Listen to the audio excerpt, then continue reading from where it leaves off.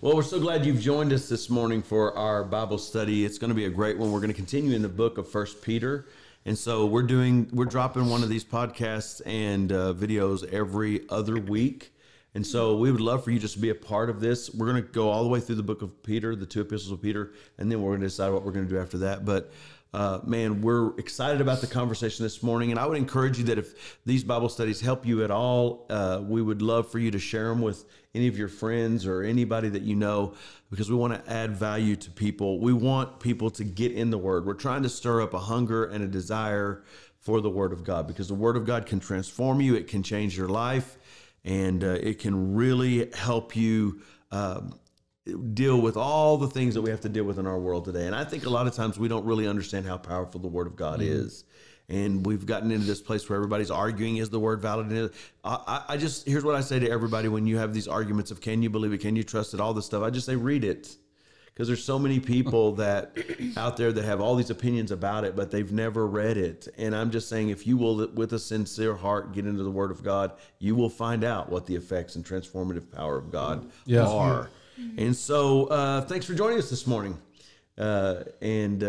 I know it's going to help. If you want to contact us or ask any questions or make any comments, we will read those on the podcast. And you can just do that at connect@yoursummitchurch.com, connect@yoursummitchurch.com, and we would love to hear from you. All right, let's get started. Welcome to the Summit Church podcast. If you're looking for a church home, we want to invite you and your family to be a part with us every Sunday at 10:30 a.m. For more information about Summit Church, you can visit yoursummitchurch.com. We believe that God wants to speak to you, and we pray that your life is encouraged and inspired through today's message. Connor, why don't you lead us in by reading 1 Peter chapter 1, verse 3, 4, and let's do 5 as well. Okay, blessed be the God and Father of our Lord Jesus Christ, who according to his abundant mercy has begotten us again to a living hope through the resurrection of Jesus Christ from the dead, to an inheritance incorruptible and undefiled, and that does not fade away, reserved in heaven for you, who are kept by the power of God through faith for salvation, ready to be revealed in the last time. That's good. Well, let's see. Let's do verse 6 as well. I'll read it. In all this you greatly rejoice, though now for a little while you may have had to suffer grief in all kinds of trials. And I'm going to read verse 7 as well. These have come so that the proven genuineness of your faith, of greater worth than gold, which perishes even though refined by fire, may result in praise, glory, and honor when Jesus Christ is revealed. So this first passage of Scripture, there are verse 3 and 4, there are probably 4 operative words there: living hope, resurrection from the dead, eternal inheritance, and kept until the end. And so I want to talk about these. And so the first thing that I would talk about is that living hope, the new birth, resurrection from the dead, what Jesus did in order to affect us in a significant way. So I think there's a lot of confusion about this today in my mind. I think there's a lot of people have a lot of confusion about what it means to be a Christian, what it means to be a follower of Christ. And I think there are several components to being a follower of Christ, but I want to talk specifically about what Peter's talking about here. And what Peter's talking about here is the born-again experience. You guys remember in Jesus' life, in John chapter 3, we see the account of where Nicodemus came to Jesus, and he wanted to have this conversation. And Nicodemus was this spiritual leader in the, I believe he was a part of the Sanhedrin. And he was a notable leader in the Jewish community, but he saw something in Jesus. And he came to Jesus, and he came kind of in stealth. So at night, he didn't really want to be associated with Jesus, but he did want to figure out what's Jesus all about. And when he came to Jesus, he acknowledged, you're a great prophet. There's no way you're not from God, because you've done all these things and you've experienced all these things and you've shown us all these things. And the way you speak and teach is just different than any rabbi we've seen anywhere. And so he asks him, how do I have eternal life? What, And I think it's interesting how Jesus responds to him, because he says to him, aren't you a great spiritual leader, yet you don't know? And I think that's interesting to me, because you would think Jesus would be, I don't know, like, why point that out? It's like, but what I think what Jesus was doing was he was saying to him, Nicodemus, there's a lot you don't know. Mm-hmm. And just because you've had this religious structure around you and you follow all these rules and regulations, you don't know everything. And there's things that you haven't seen, you haven't heard, you don't know. So Nicodemus says, tell me how to have eternal life. And Jesus says, well, you must be born again. This sounded strange. I mean, and it does sound strange even today. And Nicodemus had a very interesting response, probably the response that all of us in his context would have had. Well, that's impossible. I can't be born again. He said, I'm an older man. He was at least 50 years old. He said, how can I go back into my mother's womb? That doesn't even make sense. What are you talking about? Basically, is what Nicodemus said to Jesus. And Jesus said to him, no, you have to be born of the water and of the Spirit.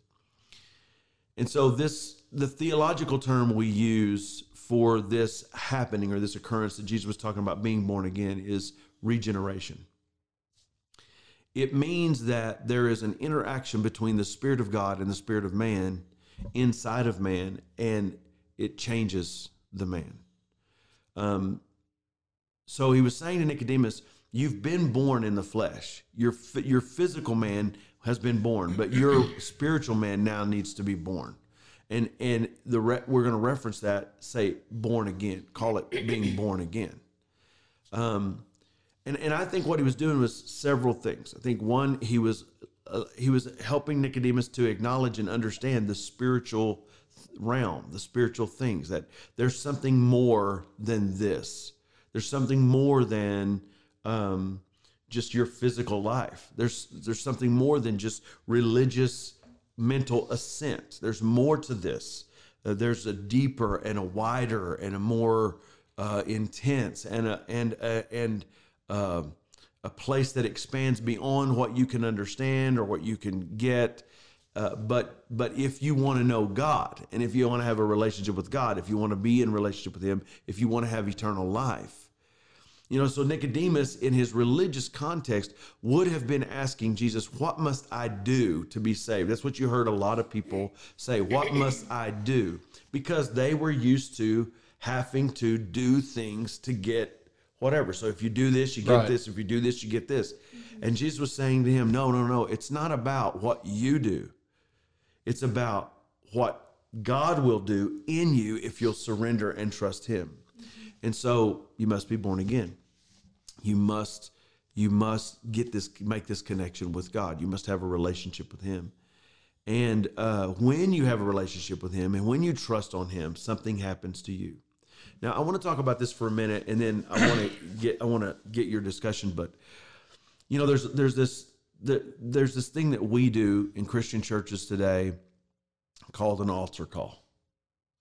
And I want to be clear about this this idea, which I am not opposed to at all, and we do it a lot, and it's a point of faith, but it's not biblical.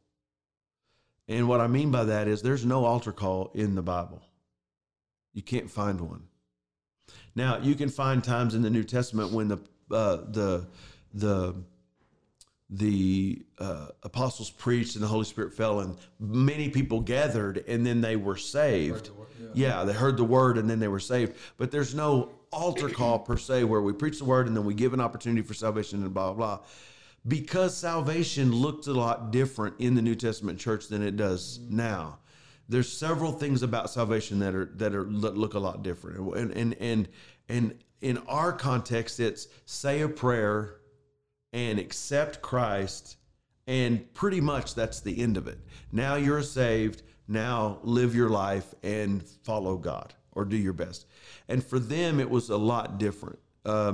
It was number one, I am believing on Christ as my Savior. And then there was then there was this thing, and it happens to us too when our conversion is authentic. That's this regeneration. So the Holy Spirit touches my spirit, my dormant spirit comes alive, and now I want to be righteous, I want to be holy, I want to pursue God, because something that was dead in me is now alive. Right.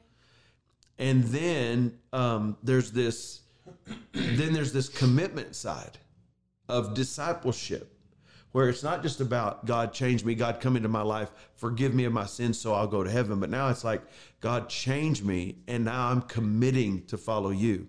When they would be baptized in those days, there were some families that would actually have a funeral for the members of their family that converted to Christianity, because to them they were dead. And that's what they were saying to the whole entire world. I am dead to my past. I am dead to the world as it was. I am dead to the sins in my life. I am dead. And now I am alive to Christ and whatever he wants for me. So there's these two components. And I think we have wanted we want people to be saved so much, and we've gotten a little bit into the numbers of it. We had this many saved, we had that many, and that's great and it's beautiful. We want to measure that. But it's so much more than just saying, God, come into my life. God, forgive me of my sins so I can go to heaven. Because in their life, it wasn't just that they were dying to themselves, but it was also that salvation was an ongoing thing. This is why the Apostle Paul said, work out your own salvation. So salvation, sanctification, life change, all renewal, Romans chapter 12, verse 1 and 2. This is an ongoing thing for us. It's not just a moment in time. And, a lot of times people will get saved during that prayer and then they leave it right there. That's it. And to a great degree, that's our fault. So what is regeneration? Regeneration is this: when the Holy Spirit touches your spirit, there is a change. Now, we all have a soul and we all have flesh, a carnal nature. So when we're saved, we are regenerated, and we're saved. We're on our way to heaven. We have a relationship with God. We're born again. Are we in a place now where we can no longer sin? No. Of course, you can always sin because we're human, but something changes on the inside of us. My concern with a lot of Christianity today is that it's cultural. And a lot of people are saying, I'm a Christian because I believe that this is the most true religion I can find. And culturally they're Christian, just like a Buddhist is a Buddhist, or an Islamist is a Muslim, or a Hindu is a Hindu. I have a system that I believe, and I'm working inside that system to become that I'm supposed to become. Yeah. But that is not Christianity. There is an occurrence that happens when we sincerely come to God and say, I want you in my life. I commit to live for you. I ask you to forgive me of my sins. That his Holy Spirit reaches into our heart and changes us. There is a change. And when I don't see that change, or when someone doesn't experience that change, I'm not talking about emotionalism. I'm talking about your motives change, your idea. The only way I know to describe it, one year we took some kids to camp, and this woman had been really praying for her son to get saved, and because he was mean and he was hateful, and he would even be mean to their dog and things like that. And when they got back the next week after we got back from camp, she came to me. She said, Pastor, I know my son is saved. He's even telling the dog he loves him. And I think that's what it is. All of a sudden we have this understanding of love. We have this understanding of life. We're not perfect because our soul still needs to be changed. Our mind needs to be renewed. There's a lot of things that still need to change in us, but the internal workings of us want to do well now because something has happened, something has changed. And then there's a commitment and to follow Christ. A lot of people look at this in I know I'm doing a lot of foundational talking here, but I'm going to open it to discussion in just a moment. But a lot of people look at this, salvation is literally just that prayer, and that's it. And not even acknowledging that there's more to this, a sanctification, a process, a growing, a developing. Just like you're born as a child, if you stayed a little infant and you never learned to walk or you never learned to do any of that, That would be ridiculous. That's called having stunted growth. But we have a lot of Christians that have stunted growth because they never have developed the change in them. Yeah. And so as we grow, as we develop, as we experience this change, we begin to be renewed. We begin more and more like Christ. Yeah. That's the goal. That's good. And so Jesus was not like we think he was. You know, I think we don't read the Gospels enough, and we get this kind of thought about who Jesus is in our mind. And it's not the same as what you see in the Gospels. Like Jesus is this loving, kind, always just very nice person. And he just wants everybody to be in his family. And he's just begging us all, please, please be in my family. That is not the Jesus that I saw in the New Testament. He's like, hey, if you want to be my disciple, deny yourself, take up your cross, follow me, right? If you want to be my disciple, put your hand to the plow and don't look back, because if you look back, you're not worthy of the kingdom. I mean, hello. Yeah. And us as modern day Christians are like, please, please, please be a Christian. Please, please, please come to our church. Please, please, please serve Jesus. And I think it's out of our heart because we love people, we want them to. But Jesus was like, look, you can do this or you don't have to. It's your choice. I love you and I want you to. But this isn't some like little prayer. There's more to this. A life change, a heart change, a regeneration. Your DNA is made new again. Yeah. And you change. And then you are to follow this path of renewal until you become more and more like Christ and more committed to Christ. I mean, think about if you lived in a country or you lived in a place, or maybe you live in a family that if you make a decision to follow Christ, they are finished with you. Yeah. You don't exist to them anymore. Do you continue and persist in your Christianity, or do you give it up because you want your family to approve of you? See, this is the difference. So I wanted to preface all that because, you know, Peter says we have a living hope because of the resurrection of Jesus from the dead. We have an eternal inheritance. And God's keeping that inheritance for us until we get to the end. And so how do you feel about a relationship with God, about this born-again experience, about the fact that Jesus didn't just die in place of us to be judged for us, but he burst through the tomb and lives, and how that affects us as believers? Where's the confusion? What do you see in the world today about this whole relationship with God, about what that means? Where's it taking us? Are we really living it? I mean, are we really being followers of Christ? Are we being culturally Christian? What do you see? What do you feel? What are you thinking in the context of your relationship with God? It's good. Well, I'm just, as you're talking, I'm like, you know, the Bible, obviously, if you're a Christian, you know probably that the Bible likens the church as the bride of Christ. Right. And so I was just thinking in my head as you were going through this, even I think that I wouldn't say we're threatened by people that ask questions about the gospel. Yeah. Or that are trying to really think through this decision. But sometimes we almost act like that's bad, or you should just come to church and immediately. But we see throughout the Bible people that were pondering or thinking about this. I mean, and I was thinking of Philip and the Ethiopian. Yeah. The Ethiopian had been reading. He'd been thinking. Right. God brought that in, and then he made a decision to follow Christ. But so we often get a little nervous about that instead of even allowing people, even if it's to come to church or friends that we've developed a relationship with. You know, I love John Maxwell talks about, he said he never gives someone the invite to give their life to Christ personally unless he's already spent time investing in them. Right. Well, a lot of people are like, what are you talking about? Shouldn't you just automatically? Right. We're almost afraid to let Jesus do his work and the Holy Spirit do his work in people. Yeah. But so I was just like picturing this as you were talking, this relationship with Christ, because we are the bride of Christ. I was thinking about it as a marriage should be. Yeah. We know that culture has corrupted that, and we go, and this isn't to cast shame on anybody that's been divorced or anything. I know that happens, and God can still redeem. Yes. But that's not God's plan. God doesn't Right. want us. There's situations we understand with many different things, but in that relationship, you meet someone and you start this dating process, or I guess what's the old school term? Courting, yeah. The courting process. Yes. And so you have not yet made a decision that you're going to spend your life with that person. Right.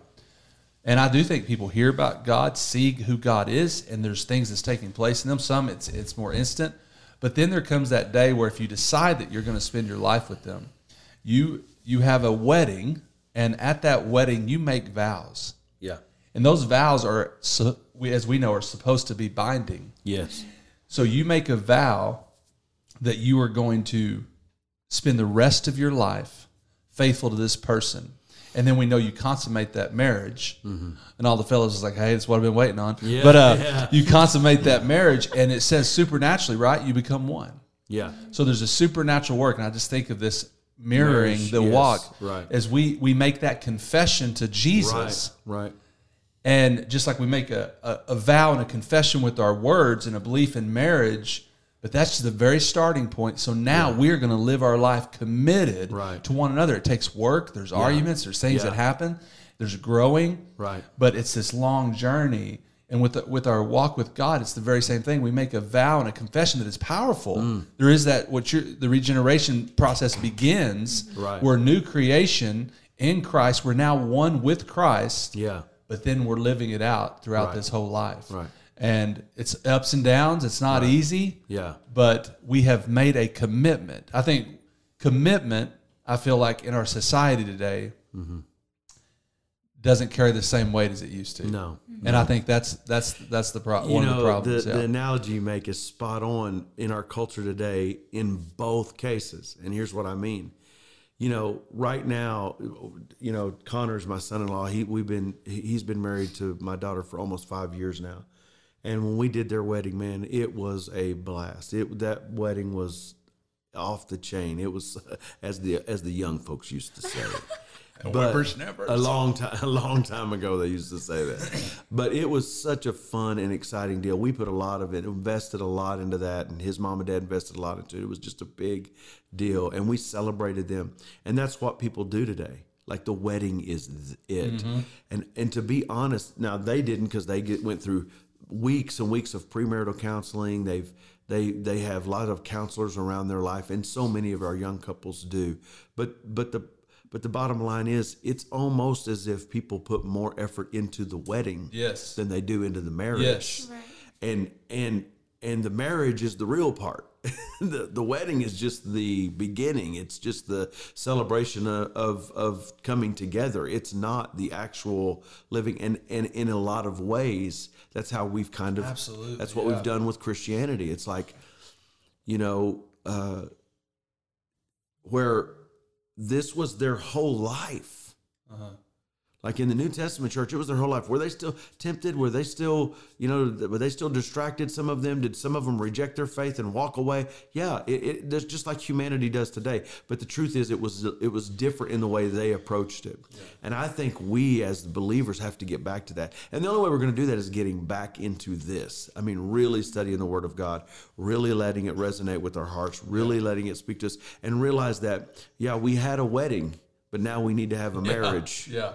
And we don't celebrate discipleship nearly as much as we celebrate the confession, salvation.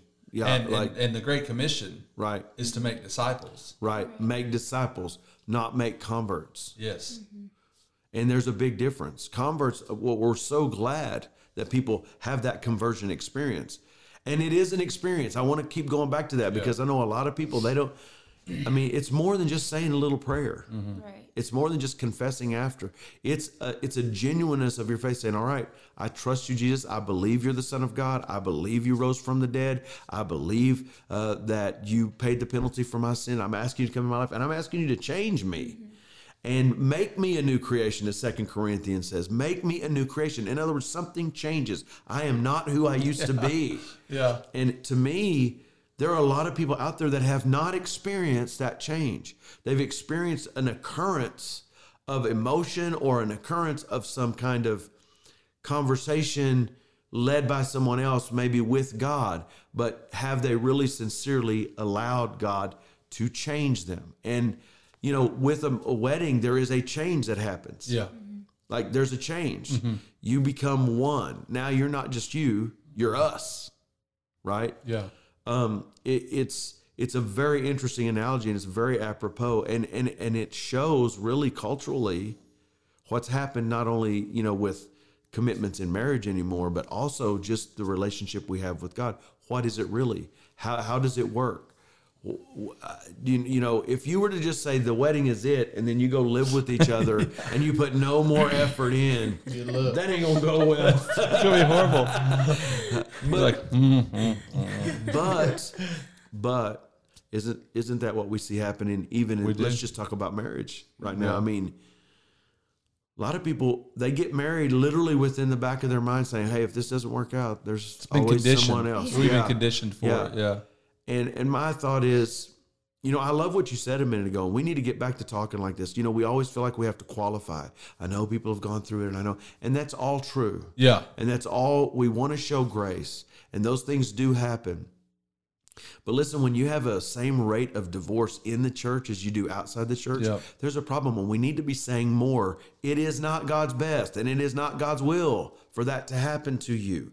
So work it out, work through it, get forward. Don't go back. You know, I think we need to stop making, I know this is going to sound old school and harsh, but I think we need to stop making excuses for sin and go back to, why did God save me? Well, so I'd go to heaven and that's it. No, that is not it. No. It's far more than that. It's far so that I could be made back into what I was originally supposed to be, so that I could become everything that God wants me to become. Yes, so I can go to heaven. Yes, so my sins can be forgiven, but for the purpose of me being changed.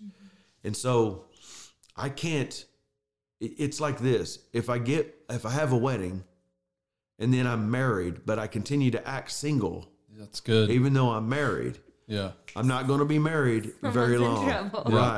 Right. It made me think, that sounds weird, but 100% of people that get married have a wedding. Right. But only 50% actually make it through marriage. Right. So like anyone can have a wedding. Right. Anyone can say that and can even confess, but if you're going to live it out, you better have the tools and the structure around that marriage to be healthy. Yeah. And I think obviously, you know, for us here, there's, you know, Summit, especially this is your leading, that you're on a tangent, a good one, because God's stirring in you about the importance of the word and people knowing the word. And what you're trying to do is bolster that in them of what God has called us to live by, so they can live out this healthy life in Christ, the living hope that it's talking about, that is different than every other religion. Right. And so we need these tools and these building blocks to continue on this. So, you know what, I've been thinking about this marriage small group that we're going to be doing, and then we're going into this series, A Look at Love. And so I've been thinking about love and about marriage and about these things. And I had this unbelievable thought the other day. I don't know why I haven't thought it this way before, but it goes along with what we're saying. And that's this. I think a lot of times we're trying to reach a spiritual place from a physical platform. Like we're trying to arrive at spiritual places from physical understanding or just non-spiritual thinking. Now, here's what I mean by that. We've allowed our commitment, our dedication, our following of Christ to become so menial and casual because we approach it that way. You know, and think of it this way. Look what the world has done to sex. Okay? Think about this. The most intimate that you can be with another human being in a marriage context is sexual. Also emotional, but that sexual place where there's nothing hidden, everything's out in the open, everything is we're in this together. We are as close as we can possibly get. And look what the world has done to sex. They've taken the intimacy completely out of it. Like sex now is so casual. And the perversion of it is so casual, like it's just nothing. We can get together, we can be friends, and if we haven't had sex and we want to have sex, we'll just have sex. Because, they used to call it friends with benefits. It's this, the world, the flesh, the carnality, the nature of man always bends towards perversion of what is true and right. And so the most intimate act in a marriage, we have turned it to be the least intimate act on the planet. So what's the purpose then? Right? It loses meaning. It loses purpose. It loses sacredness. And I think the same thing happens with our relationship with God. When we treat it casually, like it's just some little prayer, and nothing really changes, we're just saying, all right, now I'm going to follow these rules. I'm going to try to, do what my pastor says, or I'm going to try to, be Christian. And, I know I'm not going to do good because I have to sin all the time because I'm carnal and I'm just going to be a worthless sinner all my life. But God loves me. That is not in this book. As we go through Peter, you're going to hear the exact opposite of what I just said. And so what are your feelings on this? I mean, what are your feelings on how that kind of mentality has kind of seeped in to Christianity? I mean, I don't want it to be the truth, but we've got to admit it. And I don't think until a lot of Christians admit, look, I have allowed my Christianity to become a very casual, ineffective, fire insurance, as used to say, just make sure I don't go to hell. Yeah. And I'm not so sure that's the truth. If that's the way you approach your Christianity, I'm not so sure that you're actually going to make it to heaven. And so, I mean, theologically, we're going to discuss this as we go, but what are your thoughts on this? What are your thoughts on the nature of the flesh, carnality? Sometimes when people are listening, when we say the flesh, they don't know, what are you talking about? Carnality, or the sin nature. The sin nature, that nature within us that has the capability of always taking us in a rebellious path towards God or away from God. So do you feel, am I wrong about this or am I right about it? Do you feel that this kind of carnal mentality has seeped its way into our faith, and what do we do about it?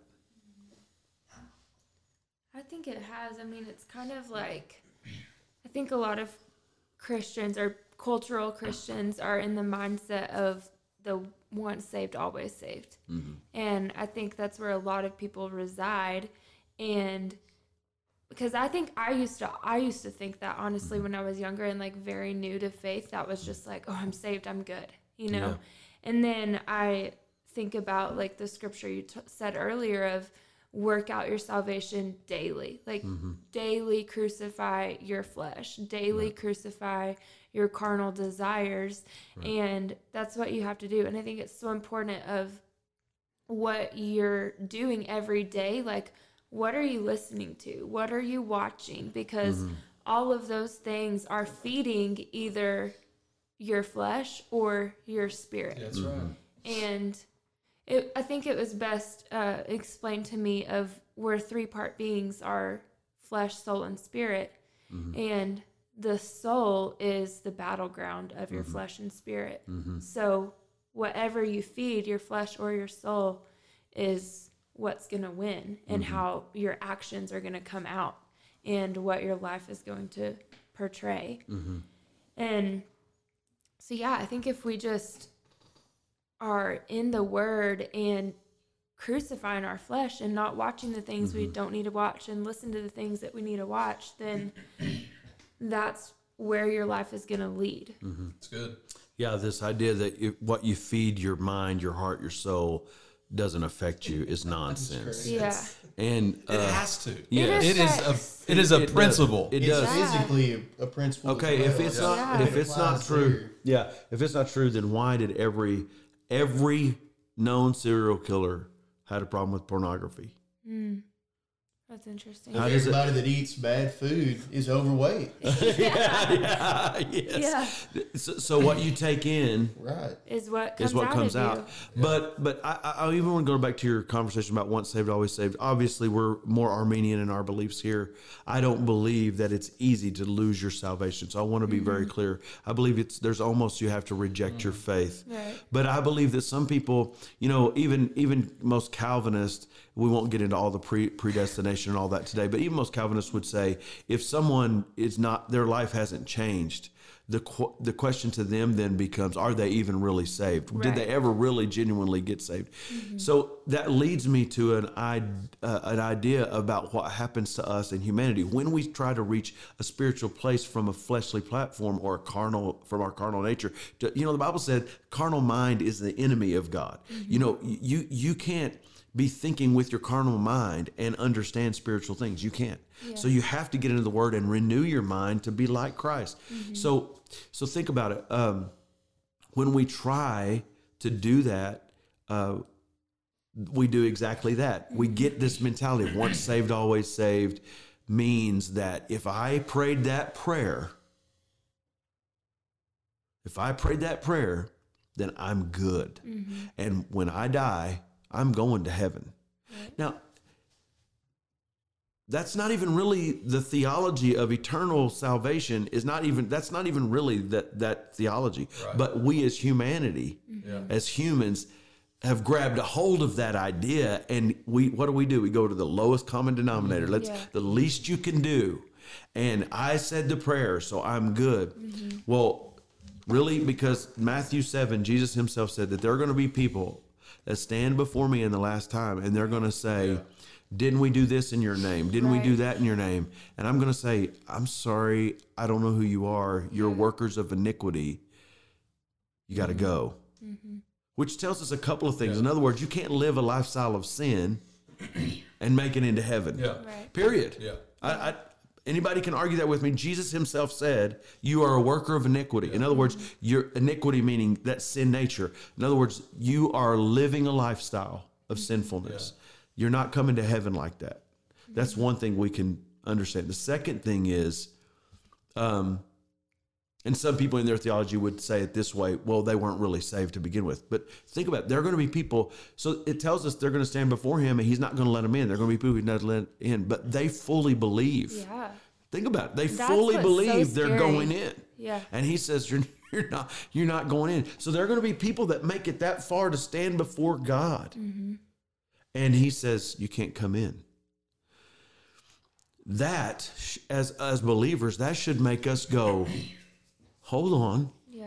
There's more to this. Now, the other side of that equation is I don't want people having this eternal insecurity either, which is how I grew up. In the Pentecostal circles we grew up, I literally thought if I make one sin, like if I was, here's what I literally thought. This is not a joke. Like if I was in a car wreck, and in that car wreck we ran into somebody, and I said I had a curse word. Yeah. I'm going to hell. Yeah, if you didn't get a chance to repent of it, Yeah. you had to repent of every sin. Right. And you would be racking your brain. Yeah. Yeah, and if you didn't do, we had the same. It's a very confused. So it's insecurity, and that's why literally at 16 years of age, I knew the Bible better than most adults do now, right? At my age, that I know now. I mean, I knew the Word.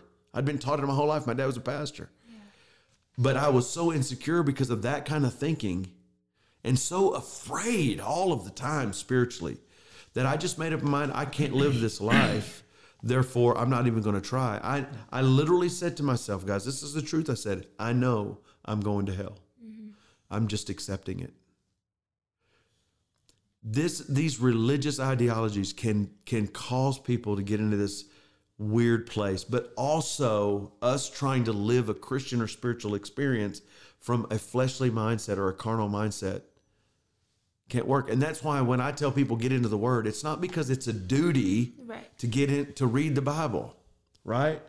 It's because you've got to have it, because that's what transforms your mind and causes you to think of spiritual things from a spiritual place, right? And we need the Holy Spirit working in our life. How do you think we've gotten here? Because this is a problem in the church. My grandfather used to tell me, look, we got to be holy, and holiness is important. But his definition of holiness at the time was things like, you got to do this, you can't do this, you can't do that, you can't do this, you can't do that, you can't. I mean, there's nothing you could do. Everything was a sin. Like everything was a sin. And so that was holy. Holy meant to be, you dress a certain way, you look a certain way, and literally, honestly, most of it was outside. Everything was external. Really didn't deal with your heart at all. But that doesn't change the fact that holiness is important. The Bible says, without holiness, no man shall see the Lord. In other words, without a set-apart lifestyle, you're not going to get to see God or experience God. So what I'm asking is, this is culturally seeped in to the church, if you want to say it that way. Like very worldly way of being, thinking, living, doing. Do you agree with that? Give me some examples of what that looks like to you in your generation. And then also, what do you think we need to do as believers to help lead things back to a place of holiness, making that important, and purity, and living right, and doing what God wants, and not accepting this crazy theology that is just, it really doesn't matter. God loves you anyway. It's okay. What I call cheap grace. And grace is bigger than what we can imagine, and it is very forgiving, and it is very, you ain't going to easily get out of God's grip, right? But the truth is, there's way too much worldliness in our Christian experience today, and it's stealing victory from us. It's stealing evangelism from us. It's stealing discipleship from us. What do we do about it? Connor? That's a big question. I think the biggest thing that comes to my mind is just modeling it the best we can. The thing that makes me really cherish and see commitment as sacred is seeing people who have practiced the tenets or the principles of commitment, and I see the fruit of it in their life. They have great marriages. They love their kids. They're not dysfunctional. There's not always drama in their life. And so I think as leaders in the church, I think just modeling that for people, having healthy marriages. One quote I always go back to, Leonard Ravenhill says it, but like when you enroll into the University of God, you enroll and you never graduate. And so I think just exemplifying that this thing is a marathon. Right. It's not a 100-meter dash. I think kind of like what Scotty was saying and we've been talking about, we expect the 20 minutes of our wedding and the excitement and the emotion out of that to fuel us for 40 years. And you've got to find ways to, when I really figured out, I was probably 19 or 20, when I really figured out that I had control over how my mind thinks and that I can choose how I'm going to think and what I'm going to allow to think about. Because a lot of times, this is something you teach, Pop, but we're so reactive to life. And I think teaching people in the church, one way we can get this to stop in the world infiltrating the church. And, that old adage, we're so so earthly minded, we're no heavenly good. It's almost backwards now. Yeah. Or the other way. And so we've allowed the earth to seep in to the church, and we don't even have a context for what God wants anymore. We've allowed our methodology to become our theology. Yeah, right. And so in attempt to reach the world, we don't even know how to live holy anymore. We don't even know what that looks like. And so I think modeling it, letting people know that they actually have a choice over decisions they can make, and they don't have to let life act on them. They can act on it. The biggest problems I see in people that I know personally is that they feel like they don't have any skin in the game, that they don't even have a decision. In the Western culture and in America, a lot of times we look at the government to dictate how we are going to live our Christianity, and it should be the other way around. And so, anyhow, I think modeling it, letting people know they actually have a choice in this. They don't have to let the world act on them, and that God can give them the power to do it. I think we want to make it clear to everybody listening. It's not about perfection. No. It's about being perfected.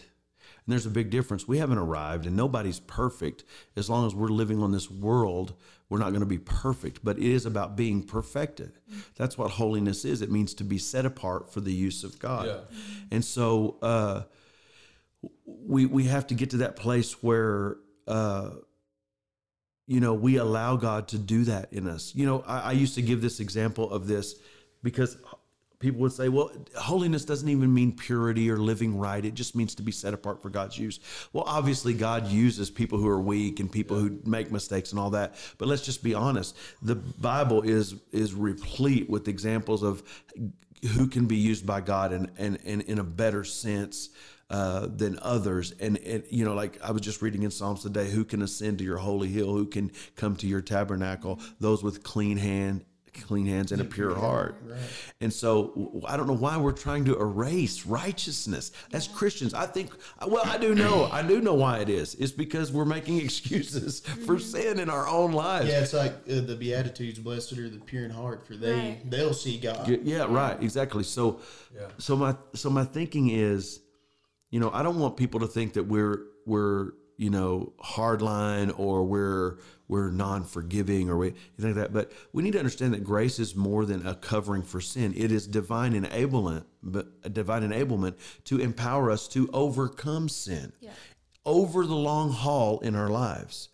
And so to change, right? Be renewed. Yeah. There's a change that happens in us that's spiritual, and then there's a literal mental, emotional, relational change that happens over time in us. We could talk more about that later. Scott, did you have? Yeah, I was just thinking about, you're asking how do we change this? How do we change the pulling away the gap, I think, of how we live our life. And I think of a lot of people just being in ministry a long time. When I see people, a lot of times they have this spiral that takes place. Right. So it's not the day you might have went this day without a good quality time in prayer in the Bible, but it's that day turns to 2 days to 3 days, and there's a spiral. So they don't have the spiritual discipleship to cope with issues and things that come their way. And I was thinking, because this is Peter writing this, we look at the Apostle Peter, the reason that when he went into a spiral, that he didn't continue down that and leave the faith, this is me observing, was because he had relationship with Jesus, and then he also had repentance. Yes. And so when he did the thing, he left his best friend. Right. And so he didn't spiral completely out of control. He repented. Right.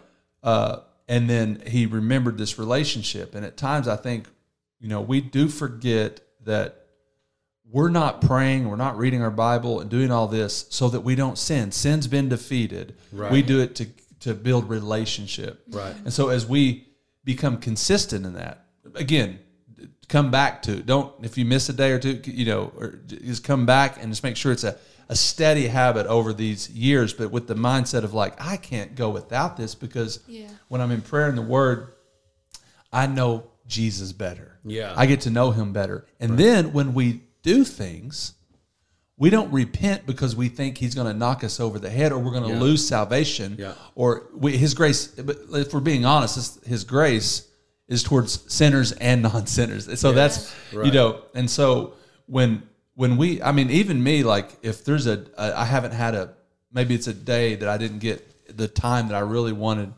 in prayer, I have to be careful because of my upbringing like you, that I don't let that turn into this guilt and shame where I'm like, God, I know you're angry with me. I'm sorry I missed prayer. Yeah. But I do think it's still healthy to say, man, God, I'm sorry I haven't spent the time with you I needed. I hear so much clearer. I see you so much better when I do that. And come back to repentance and a consistent time with Him. Right. And over time, the things that gripped our life, as you were saying, Danny, they begin to fall away because we're not feeding the flesh, we're feeding the Spirit. And then I think you even mentioned this in the message a couple of weeks ago. You don't force the fruit of the Spirit. Right. It grows because of this healthy environment that's being built as we're drawing closer to Jesus. Right. So that's what I was just saying about Peter. He repented sincerely. Because he had such a relationship. It's called godly sorrow. Godly sorrow worketh repentance. That's what the Bible says. Yeah, that's true. Now think about it. it's just like you just said, when Peter felt bad, see, that's another thing. We have equated feeling bad Yeah. with that's bad. You should never feel bad. Yeah. Right. You should never feel guilty. Well, if you do something wrong, you feel guilty. Yeah. And it's Guilty leads you to repentance. Especially if you love somebody. yeah, and let me Yeah. tell you, Yeah. let me tell you the problem with it. Here's the problem with it is because I feel like there are believers now that are shrugging the conviction of the Holy Spirit because of some teaching that came out not long ago. They're shrugging the Holy Spirit's coming in and saying, "Hey, that's not who you are. Come on, what is that about? Absolutely. That you know that's not right. That's not right. Stop. Don't go there. Don't go. You did. Come on, man. Don't do that. You're hurting yourself. You're harming yourself. Don't do that. You feel the guilt. He's our counselor. He's Right. counseling Yes. us in this. You feel the guilt. And what's happening is because now we're calling any feeling that's negative about spiritual things condemnation. We're labeling it condemnation. Well, God doesn't condemn. The devil accuses it. That's accusation. So the Holy Spirit's coming to people saying, "Hey, stop," and we're shrugging him off, going, "That's condemnation. I'm not listening to it." Yeah. That which doesn't lead to repentance. Repentance isn't even this emotional, like I'm so bad and I'm so horrible and I'm so bad. No, it's well, that was wrong. Like the Bible says, you know, in 1 John chapter 1, verse 9, it says that we, if we sin, we have an advocate with the Father, which is Jesus Christ the righteous. And it goes on to say that if we sin, we can confess our sins and that he is faithful and just to forgive us our sins and to cleanse us from righteousness. I mean, from all unrighteousness. That word confess literally just means to agree with. So when the Holy Spirit comes to you and says that was wrong, and you're feeling the sense of that conviction in your heart, then you just go, you know what, God, you're right. Yeah. That was wrong. I'm sorry. I won't do that again. And it's not because there's a rule. It's not because you're going to be mad at me. It's not because you hate me. It's because you care about me, God, and you love me, and I don't want to hurt you. And I don't want to hurt your cause. I don't want to hurt your purpose in my life. Yeah. Because anytime God is convicting you or correcting you, I mean, we're not even leaving room for God to correct us. God's not allowed to correct us only if it feels good. It's true. That's how the thought. Yeah. So what we have to do is we have to switch, we have to switch back and go, wait a minute, God's in control. God's my boss. God's my Lord. But more importantly, God's my Savior, my Father. Jesus is my elder brother. The Holy Spirit is my counselor. And they are working in my life. He is working in my life to change me, renew me, make my life better, to become what he wants me to become. I'm not fighting that. I'm not struggling with that. I'm not getting into that weird, like how we grew up of, oh my God. But I am going to be, you know, when Peter denied Jesus, a lot of people don't realize it, but the Bible in Luke, the Gospel of Luke says Jesus looked on him. Yeah. And I oftentimes wondered, and so I did some research, and literally what you see is Peter's down here in the courtyard with the people, and he's warming his hands and blah, blah, blah. And they're asking him, aren't you a Galilean? No, I don't know what you're talking about. Aren't you one of his disciples? No, I don't know what you're talking about. And then at that time, Jesus was in the upper chamber of the house, on top of the house, and they were trying him there. And they were, accusing him and all this stuff. And then by that time, they were going to send him back to Pilate. And so they take him down the stairs. And as he's going down the stairs, he comes to the courtyard. Peter literally says, I do not know him, and curses, turns around, and he's looking Jesus right in the face. It's so horrible. Oh my God. I mean, have you ever said something and it was derogatory, you shouldn't have been saying it, and the person was right there? You're like, oh my God, I can't believe I did. Times a million. Oh my God. And so the reason he came back and repented was because he loved Jesus. Yeah. And Jesus loved him. They were tight, man. They were best buds. Yeah. And here he's thinking, I just said I would give my life. And his mistake and his failing wasn't because he was a bad person. It was because he was confused. He was scared. This is not how he saw this playing out. Yeah. And so he's like, I don't know what else to do. Yeah. And he failed. He failed. See, Jesus isn't afraid of failure. Jesus can forgive failure. That's good. Jesus loves to forgive failure, and he loves to change us. And we shouldn't be afraid of failure. We should learn from it. We should develop from it. All I'm saying today is Grace is that power to overcome those things that would drag us away from the purpose and will of God. And we don't have to live in that life of being beat down by sin. Even when we fail from it, we get up, we encounter God, we repent, which just means to turn and move the other direction. And people have asked me I've had people ask me over the years, well, how do you differentiate between the Holy Spirit convicting and then the enemy trying to bring condemnation? And this is, to me, now you may let me know if I'm off here. It's pretty simple. I said, well, I'll just say it beforehand. You're done. I said, well, when the Holy Spirit convicts, and then we should, this you said leads us to repentance. We should say and repent before God, right? And then I truly believe that there's a peace that comes upon us. Yes. I said, here's how you know if it's not the Holy Spirit, is that you follow that process, but then you just keep hashing it, it keeps burdening you. Even after you've given it over to God, right. You just keep feeling guilty over and over and over. And you're not doing it anymore, but you just keep going back, reliving that. Yeah. That's the enemy trying to bring condemnation and guilt. Both of those things can be working at the same time. Yes. The Holy Spirit can be convicting you, and the devil can be accusing you and attacking your mind and your thoughts. And if it has anything to do with torment, that is not the Holy Spirit. Right. Yeah. I would also say that, God is long-suffering. He's not quick to give up on us or quick to throw us out or quick. But I will say this, there's a confusion.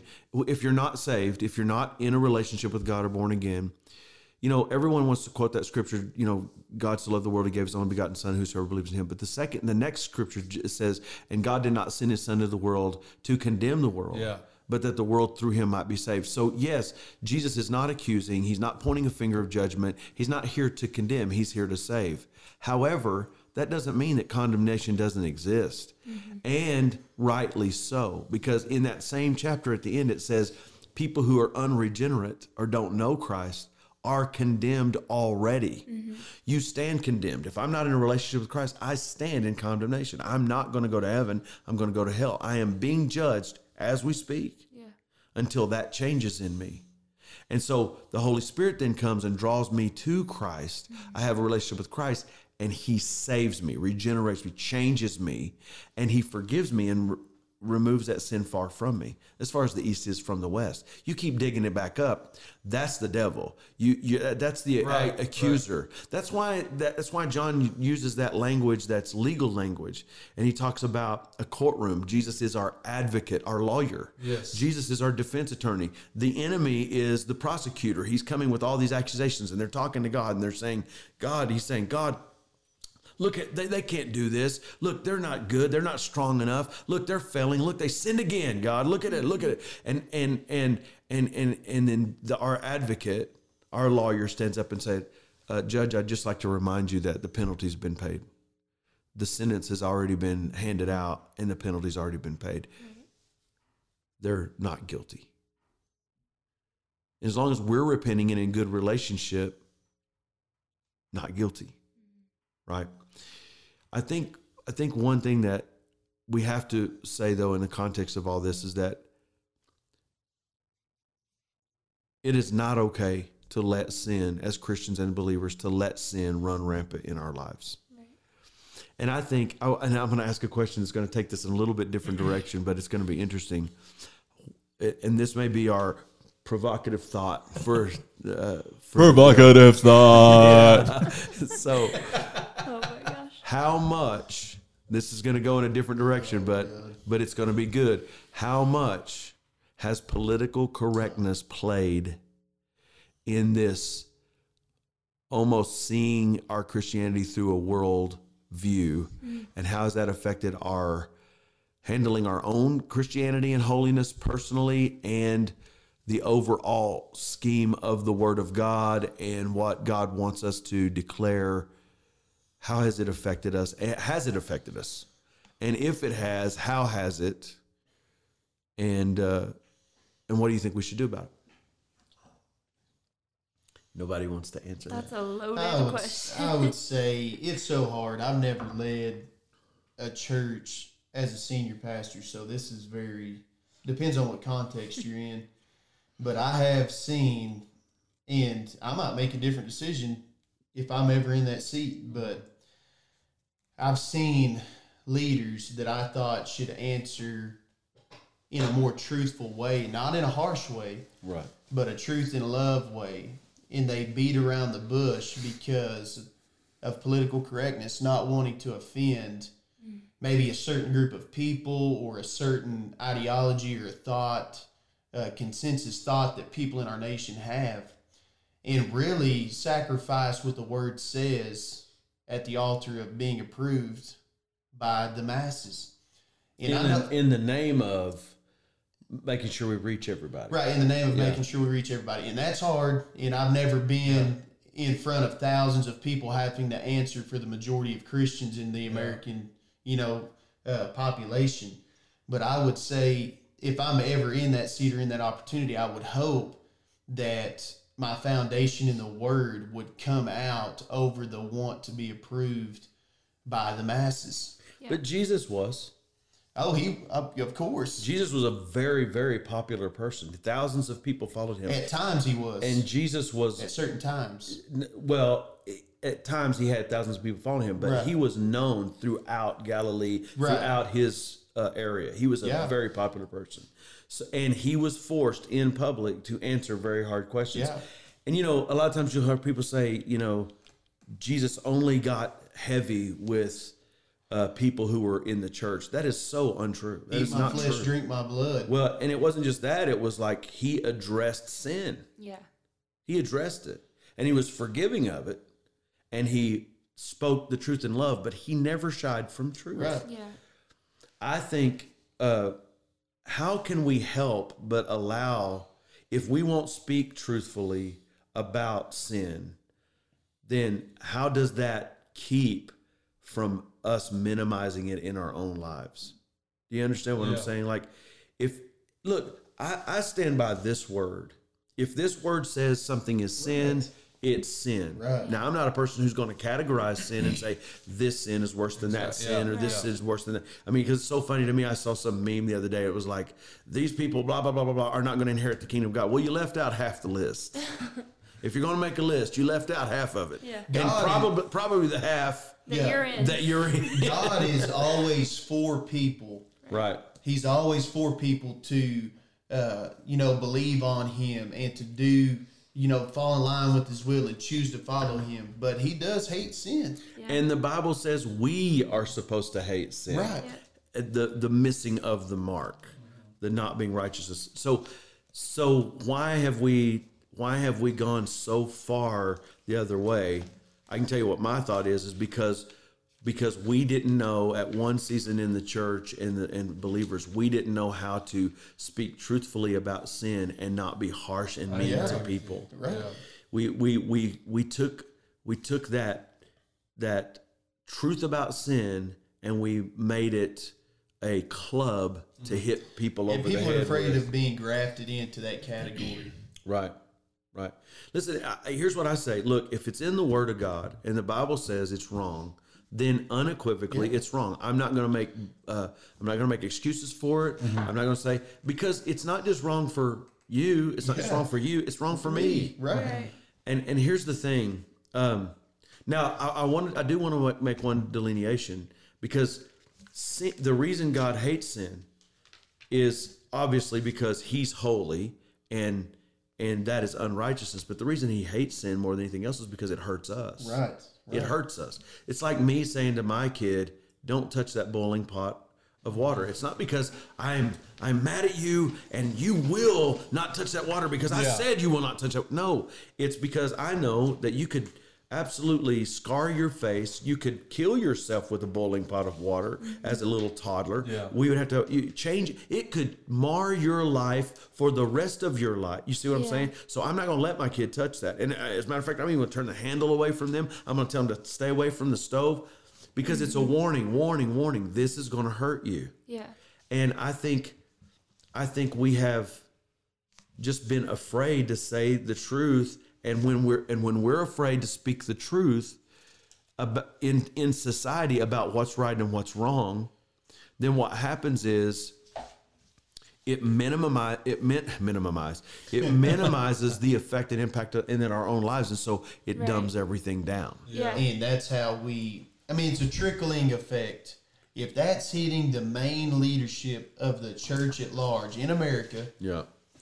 then what do we think is going to happen? The people who are coming into our churches believing on God, it's going to be at a lower level Yeah. than what we're not, by the help of the Holy Spirit, living up to what God wants us to live up to.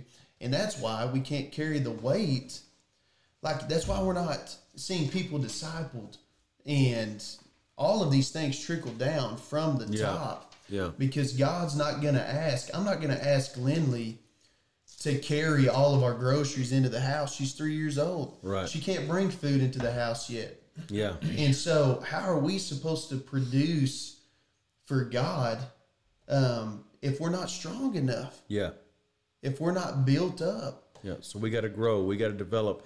We got to think holiness. We got to pursue. The Bible says we should pursue holiness. Yeah. Yeah. And so one thing that I want to just think about in terms of political correctness is we have a responsibility to speak the truth in love. Yeah. I wanted to go back to the one thing that people say, all sin is the same, blah, blah, blah. That is actually not true. All sin is not the same. Jesus makes a particular distinction, and the distinction he makes is with sexual sin. Yeah. And I'm just talking about homosexuality or transgenderism or anything like that. I'm talking about anything sexual, and here's why. Because it's not just an offense to God or an offense to the person and people that are involved. It is an offense to your own body. The deepest part of your body. And I mean, if you think about it, when the sexual revolution hit, there were a handful of incurable sexually transmitted diseases. Mm-hmm. There are over 150 now. And people want to try to tell you, well, there's no causality there. There's absolutely causality. When you are literally just running your life with no parameters, the very thing you're calling freedom is actually your slave owner, and you are a slave to it, and you will recompense. It will be recompensed to you. There are physical ramifications. It's for so your funny sin. because And Jesus was trying to tell us, don't do this to yourself. Right. He wasn't saying, I'm mad at you and you're ugly and you will not do it because I'm the king. He was saying, look, I love you. Don't hurt yourself like this. Now, I'm not trying to, if people are struggling, if you're listening to this and you're struggling with sexual sin or perversion or pornography or any of these things, homosexuality, fornication, whatever, I'm not saying that those sins are worse than other sins in terms of God's holiness and God's judgment, anything like that. I'm saying, but for us, it messes with our mentality. It messes with our heart. Look at what it does to you emotionally. Yeah. Look at what it does.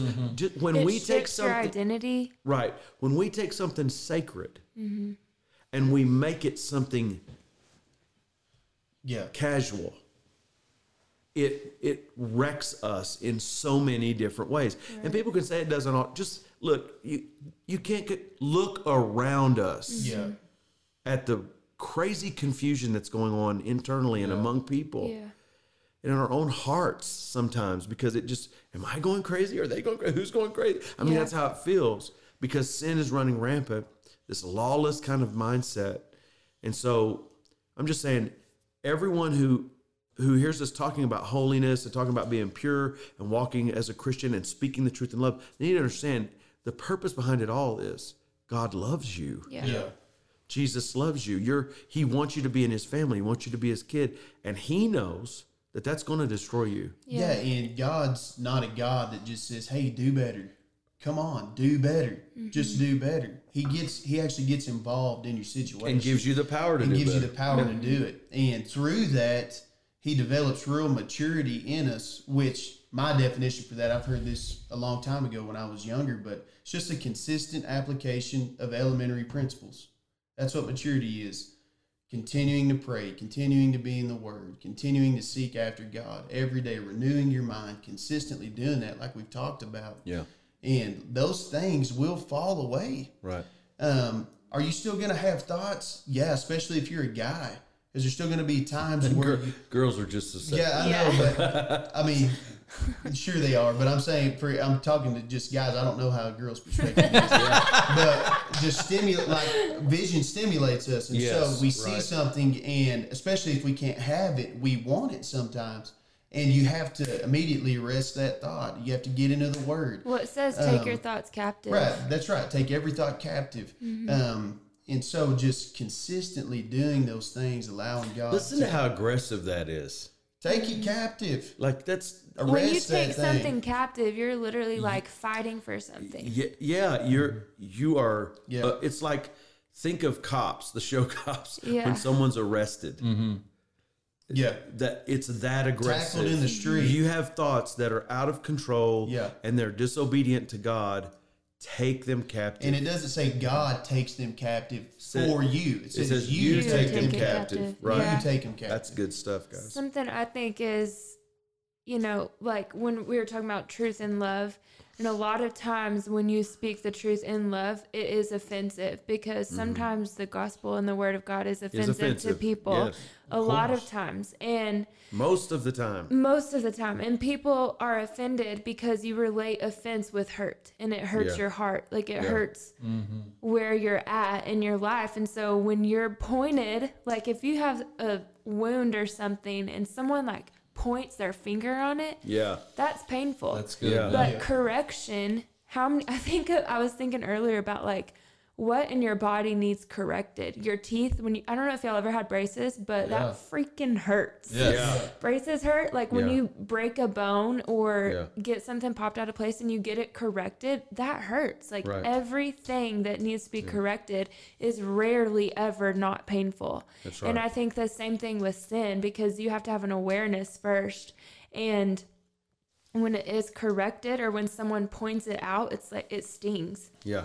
And I mean, when God purifies you and refines you, and it takes pressing, like you have to press the ugly to get the pure out. Yeah. Yeah. And so I think truth and love a lot of times is seen as offensive, but it's in love. It's out of love. And sometimes it's painful. It's so true good. when you say someone points it out, or if someone were to stick their finger in your cut, yeah. that would hurt. Yeah. But it also hurts when someone bandages your cut. Yeah. Yeah. The healing process. Yeah, exactly. And so that's such a great analogy, and so true. And I just think we got to the point where we don't want any pain, any hurt. And funny, we're going to talk about this next time, but the next thing he talks about here is that our purity comes out of us when we go through hard, difficult circumstances. Yeah. So, there are times, this is the truth. I mean, I've been saved for over 30 years. I've been living for Jesus for a long time. I would never change it. I've had ups and downs in my relationship with God. I have sinned. I have messed up big time in different times. And then I've done really extremely well at different times. And God's always walking me through. He's always being gracious to me. He's always loving me. And I have to remember, it's not my job to judge anybody. Yeah. But it is my job to speak the truth. Yeah. Right. And we're confusing the difference. We're absolutely. We're saying speaking the truth is judging, because a lot of times we're listening to people who feel bad about their sin being pointed out. And it's not like when you say pointed out, it's not like we're going around saying you're a sinner, you're a sinner, you're a sinner. Right. Although Apostle Paul would do that in church. I mean, he did things a little differently. He'd call people out. And I'm not saying that we should do that or that's the right thing to do in our culture today, but here's what I'm saying. I'm saying it's not the same thing to speak the truth in love and be judging. Right. And so just because someone says, stop judging me, it doesn't mean you're judging them. Right. And just because something is said doesn't make it true. And so what we have to do is we have to remember that it's going to make us unpopular. They didn't love him. Right. They're not going to always love us. Yeah. The world didn't treat, I don't know if everybody realizes this, but the world crucified Jesus. Yeah. And when we say crucify, we need to understand what that means. They executed him. Yeah. Harshly. He was innocent and they executed him.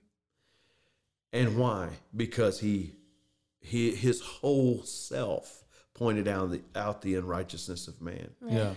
But I will be honest, there are times even when I'm preaching a message and I'm like, I'm like, oh man, I am going to speak this truth and it's going to penetrate hearts and people need to hear this.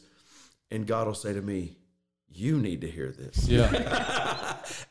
And so I think that's what the relation, like Connor was saying, that's what the relationship with God is all about. Yeah. Is God is not, he's not a father that goes, you will do right, and I don't care how hard you have to try. I don't care if your life is miserable. You will do right. No, he's a father that goes, look, this is what's right. This is what's going to be best for you. This is what's going to keep you from being injured or hurt.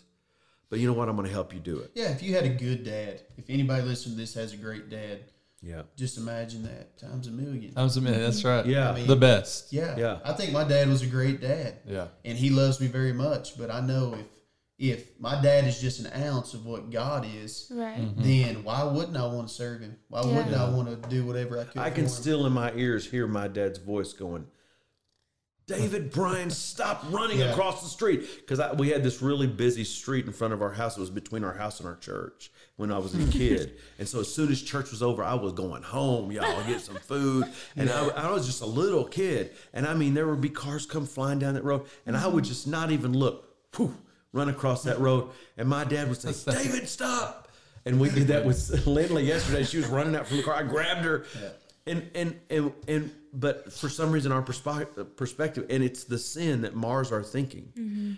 Our perspective is, I just want to run. I just want to get across the street. I just want to do my thing. It feels good. Yeah, this feels good. God wants me to be happy. Right. And this feels good. Exactly. Yeah. God would want me to run across the street. He'd want me to feel that excitement. He'd want me to. Yeah. And God's back there just saying, please, you're going to get hit. And if be careful, if you ever tell your leader in your life something like Scotty just said, God just wants me to be happy, you pretty much just threw down the card for them not to tell you anything.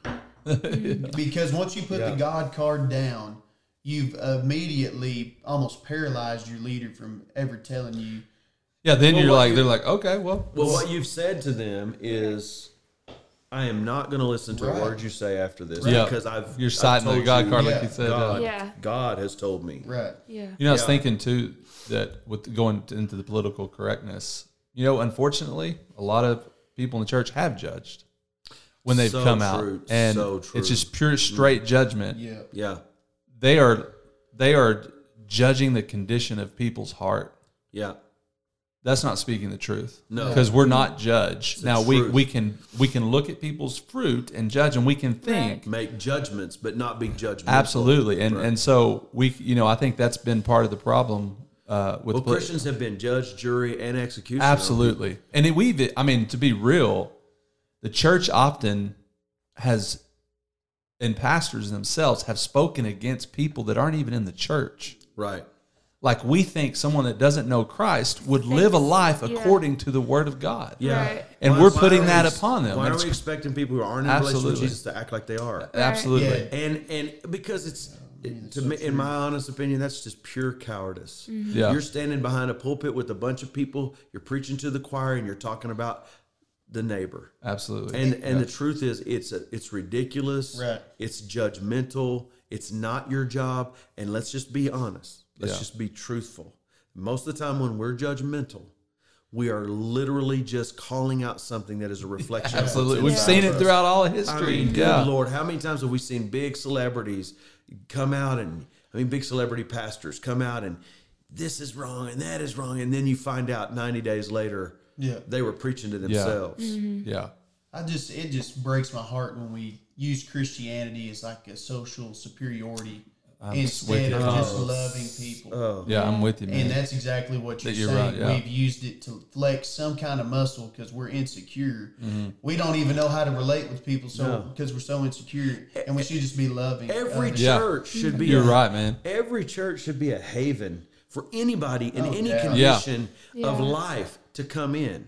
Right. Even if they're opposing to the church, it should be a place where they can come in my seat. I'll sit somewhere else. It should be this where you come in and feel like, man, I know they see me. Yeah. I know they know I'm different. I know, but you know what? They just love me anyway. Yeah. That's the difference. That's the difference of Jesus. That's the difference. Yes. He spoke unequivocal truth.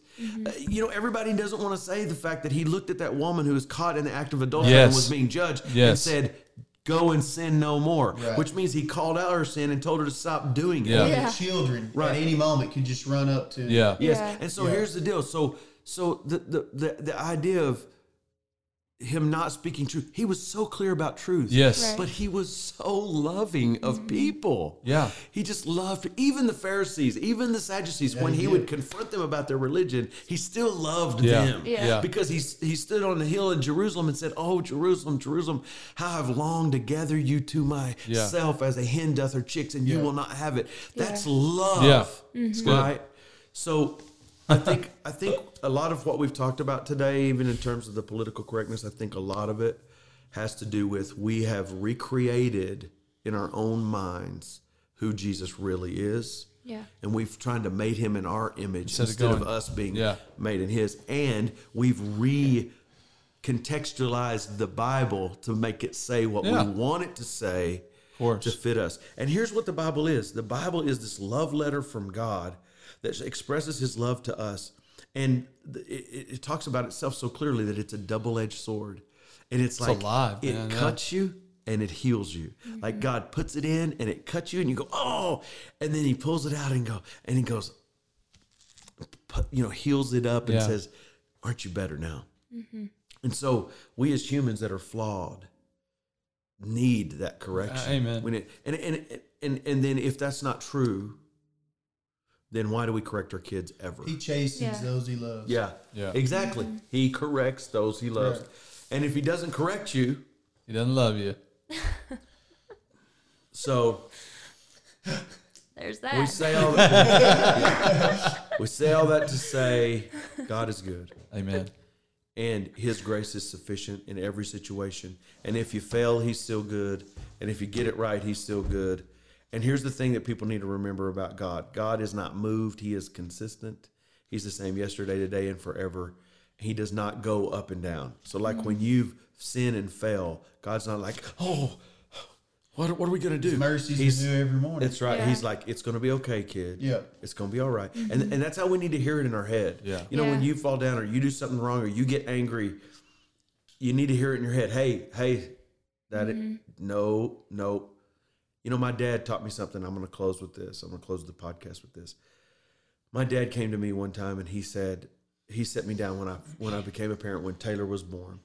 He set me down and he said, "David, I want to give you a little bit of advice. I don't know why I'm sorry. Got emotional. But he said, when I was raising you guys, he said, I was under the assumption, and I don't know why, but I was under the assumption that if I showed any tenderness after disciplining you, it was being weak, and it erased whatever discipline I gave you. And so I would spank you if you needed a spanking, and that was the end of it. Spank you and walk out, or punish you and leave you to yourself." And he said, if I could give you any advice at all, it would be, when you discipline your children, or when you have to punish them because of defiance, or when you teach them, do it all in love. Love and compassion and grace doesn't weaken correction, it strengthens it. And so my kids always, if I ever had to discipline, even get them onto them, or if I had to spank them, or if I had to ground them, or whatever I had to do, immediately following that, put them in my arms. I love you, and I want you to understand that the reason I'm doing this is because I love you. I'm not mad at you, but this has to be corrected in you, because this is going to cause you problems. And I would speak this even when they were little. I would speak this to them, and I would hug them, and I would hold them.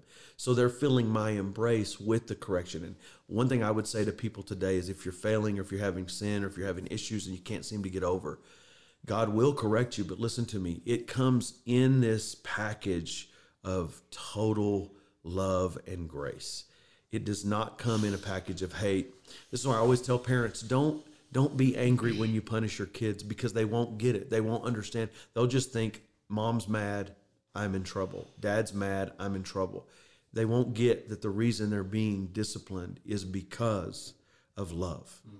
And so That's how we need to see it. Every time. It's like, hey, bud, that's not the way to go.